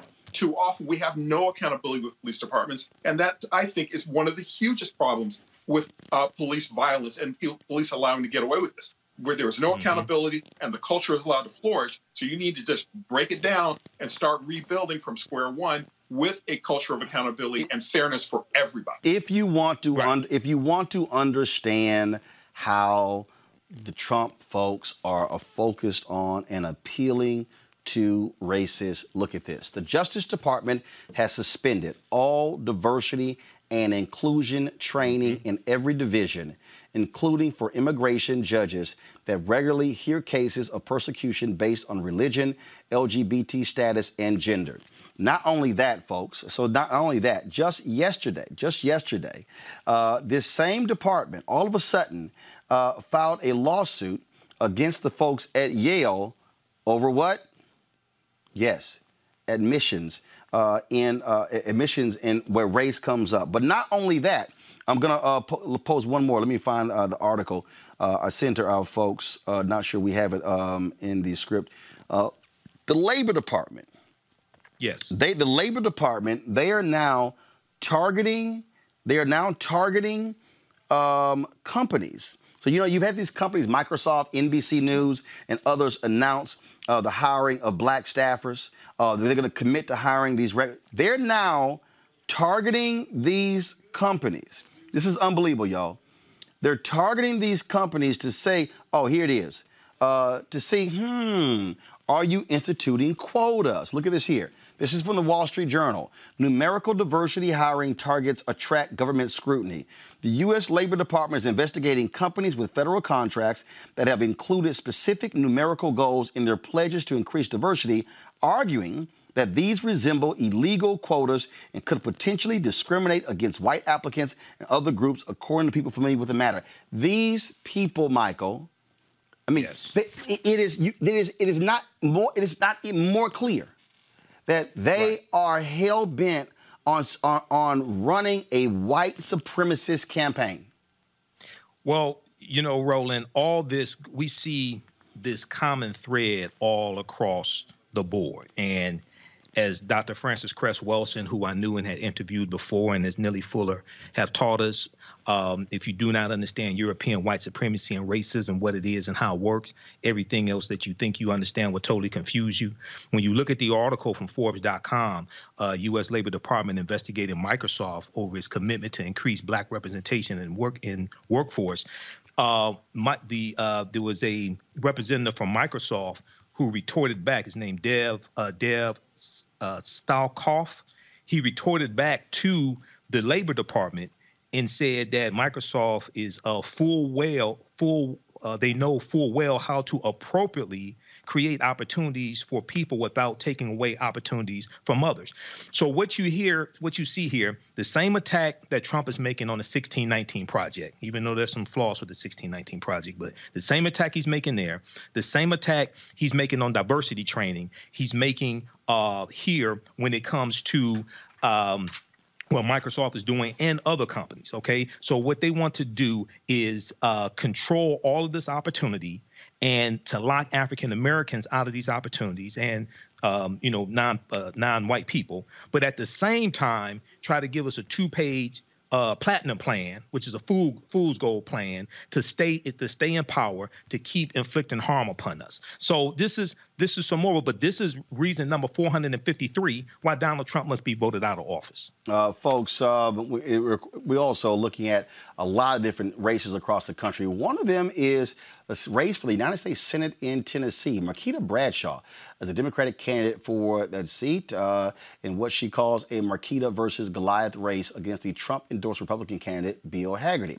Now, she's the only African-American woman running for the Senate in the entire country. This cycle, she, of course, beat a highly favored Democratic challenger in the primary, who was supported by Senator Chuck Schumer, the Democratic Senate campaign committee, who raised a lot of money. She raised $8,200 and beat him. She joins us right now. Marquita, welcome to Roland Martin Unfiltered. Thank you for having me. So, what's your plan? How do you're running in the deep red state. Folks say you have no shot whatsoever. They said the same thing when you ran in the primary. You only raised $8,200, but you said, look, you focused on out organizing them on the ground. How can you win in November? The way that I win in November is how I've been doing over 25 years, and that's organizing. And it's relational organizing. That's how you win any type of political campaign. In Tennessee is not a red state. We rank at the bottom when it comes to voting. There are a lot of people that are getting engaged in this process for the first time, and some who have lost faith that want to see a person that represents their issues in a United States Senate. And that's how I will win. On that particular point, and so what you're saying is, look, there are lots of people out there who have checked out of the process. If I can stir them up and go to the polls, that is how you can beat a heavy favorite in Tennessee. That's, well, you, as like before, nobody saw me coming because they weren't on the ground talking to the people like I was. And I've been talking to people all over the state of Tennessee since I entered the race last year. I'm running because Tennessee deserves to have a leader in Washington who faces the same issues that they do, and not another millionaire who's disconnected from people's everyday struggles. So you say you've been going across the state. What have you been hearing, and what groups have you been engaging with? Are you seeing folks who are normally conservative and Republican dissatisfied with what they're seeing out of the party and Trump? Are you seeing a lot of folks who are considered liberal or progressive who have long given up, thinking my vote doesn't count, now saying, hey, it can matter? Our voting base has been disengaged from the process because they've lost faith in the system and the elected officials who are supposed to represent them, but they never seem to act in people's best interests. We're running a people power campaign, and you can't really buy this election because we're creating a movement instead.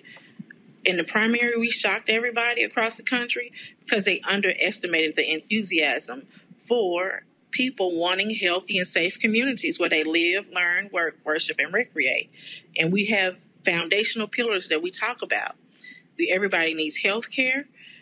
People need an economy that's built around working people, education with high quality education for every child, and an environment with a just transition away from pollution. Because right now, our industries are based on pollution and pain, and we have to move away from pollution if we want to save our planet and also people's health. Questions. Joseph Williams, you got a question for Makita? Ms. Bradshaw, nice to meet you. And I'm a Tennessee guy. I grew up in Hamilton County, right outside Chattanooga. So good luck to you. What I'd like to know is you beat the Democratic challenger, the woman who's backed by the establishment. Has the DCCC come to your aid, number one? Are they offering you some money? And number two, your platform sounds a lot like the progressives in that Bernie Sanders would really warm to. Has he contacted you, and is he supporting you in this race? Actually, we have been endorsed by Bernie Sanders. We have been endorsed by Marianne. We've been endorsed by Cory Booker. We've been endorsed by AOC. The DSCCC, they're still listening, but as of now, no money yet. Is it possible to win without the DSCC's help? I won it before, and I can do it again. Michael, question for Makita. Yes. Hello, Makita. This is Michael Imhotep. Question for you. This is U.S. Senator. How many votes do you think that you would need to win this race? We estimated about 2.5 million votes. About 2.5 million votes statewide. So just curious, how do you see your coalition, to get to those 2.5 million votes? Just curious, what percentage, how does the votes break down per race? What percentage do you think will come from African Americans in general? What percentage from Hispanics? What percentage from white people? Have you figured that out yet? We have done an analysis by county county. We know exactly what votes we should get from each county. We started this analysis in March of last year for not only the primary, but the general. So this is a well thought out plan.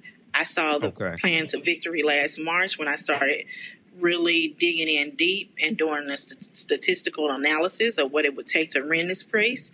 And because I have been a long time community organizer in my South Memphis community and all across this state as a community activist and doing international work, we were able to dig in deep and build a wide coalition of voters in the primary. There was a great foundation. And these were the voters that would normally not get involved in the process, that were not connected to organizations, and to be able to build a coalition and making everybody you meet an organizer, it builds out your relational political program in a way that you will secure, that I'll secure the general. Because I'm not working by myself. This is a movement. This is a people power movement. And if we get money, that's great. You can come now or you can come later, but we will win in the general, and I will be installed January 3rd, 2021. One last question, if I could, Rose. Yeah, go ahead. a lot of times when we have elections, when it's during the presidential election, a lot of times people will focus on the president, but not focus on the Senate and not understand how critical and important the U.S. Senate is.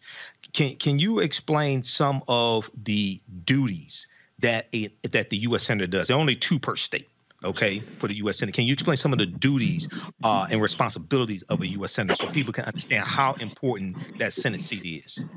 The U.S. Senate seat confirms the nomination for the Supreme Court.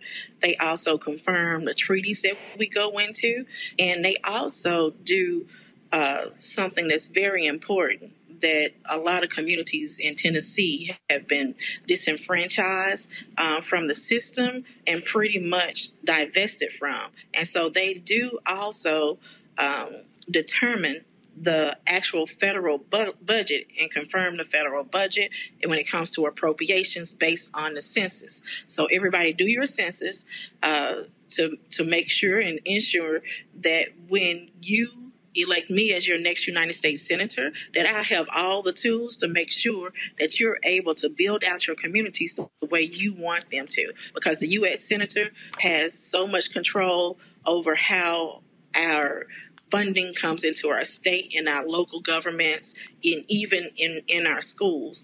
Our schools should be fully funded from the federal level, the same as our military. And I know what I am supposed to go to the U.S. Senate to do, because I've been building a people's platform full of Tennessee voices all over this state, not only in the primary.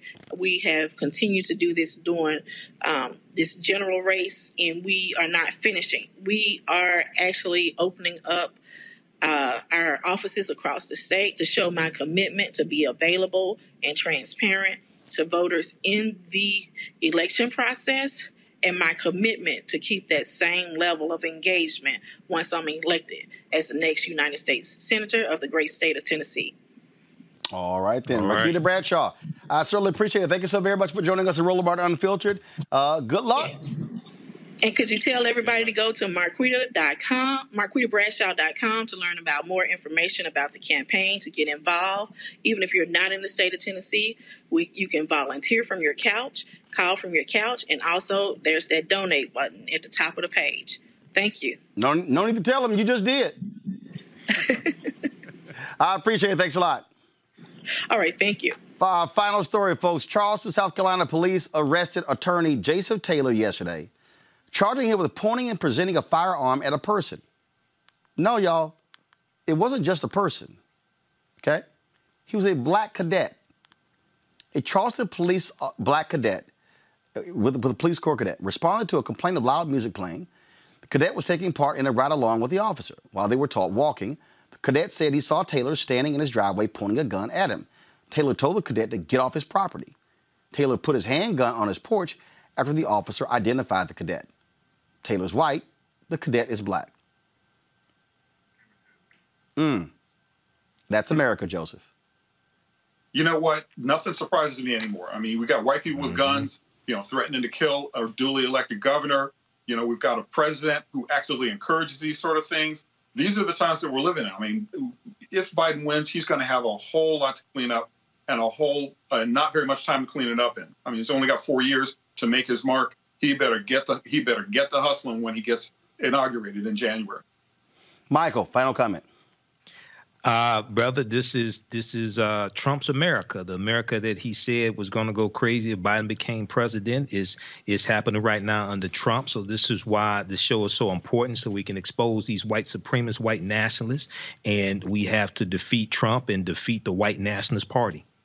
All right, then. Gentlemen, I certainly appreciate it. Thank you so very much. All right, Thanks, folks, Roland. That is it for us. Please, if we want you to support Roland Martin Unfiltered, please go to our supporters via Cash App, PayPal. You can do, of course, Venmo, money order as well. Cash App, $RM Unfiltered, PayPal.me/R Martin Unfiltered, Venmo.com/RM Unfiltered. You can send a money order to New Vision Media, 1625 K Street. Again, New Vision Media, NU Vision Media, Inc. Make it out to New Vision Media, please. Again, 1625 K Street Northwest, Suite 400, Washington, D.C., 2006. Every dollar you give goes to support this show and what we do to make it the best possible show, giving you the kind of black news and information you're not getting anywhere else on a daily basis on the digital side. Folks, Monday, I will be in Texas. Early voting begins on Tuesday. I'm flying home on Sunday. First time I've been on a plane since February. Yeah, I got a hazmat suit and everything. My parents are 73. We are not playing when it comes to coronavirus.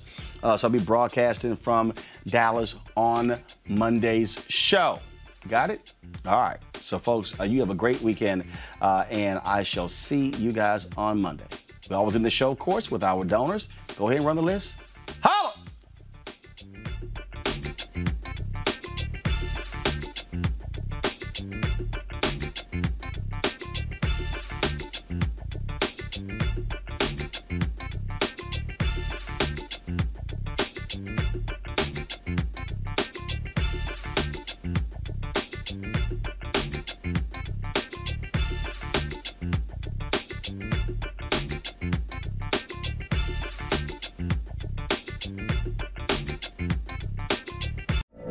From BBC Radio 4, Britain's biggest paranormal podcast is going on a road trip. I thought in that moment, oh my God, we've summoned something from this board. This is Uncanny USA. He says, somebody's in the house, and I screamed.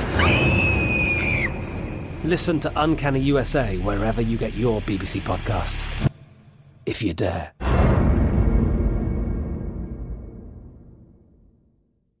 Open a limited-time 11-month certificate at Kemba Financial Credit Union. At 5.25% APY, it's more than triple the national average, plus it's a safe and secure way to grow your money. Visit your local branch or kemba.org/CD for details. Offer expires May 31st, 2024. APY equals annual percentage yield. Restrictions apply. $500 minimum and $250,000 maximum deposit. Advantage status required. Comparison based on bank rate average. Federally insured by NCUA.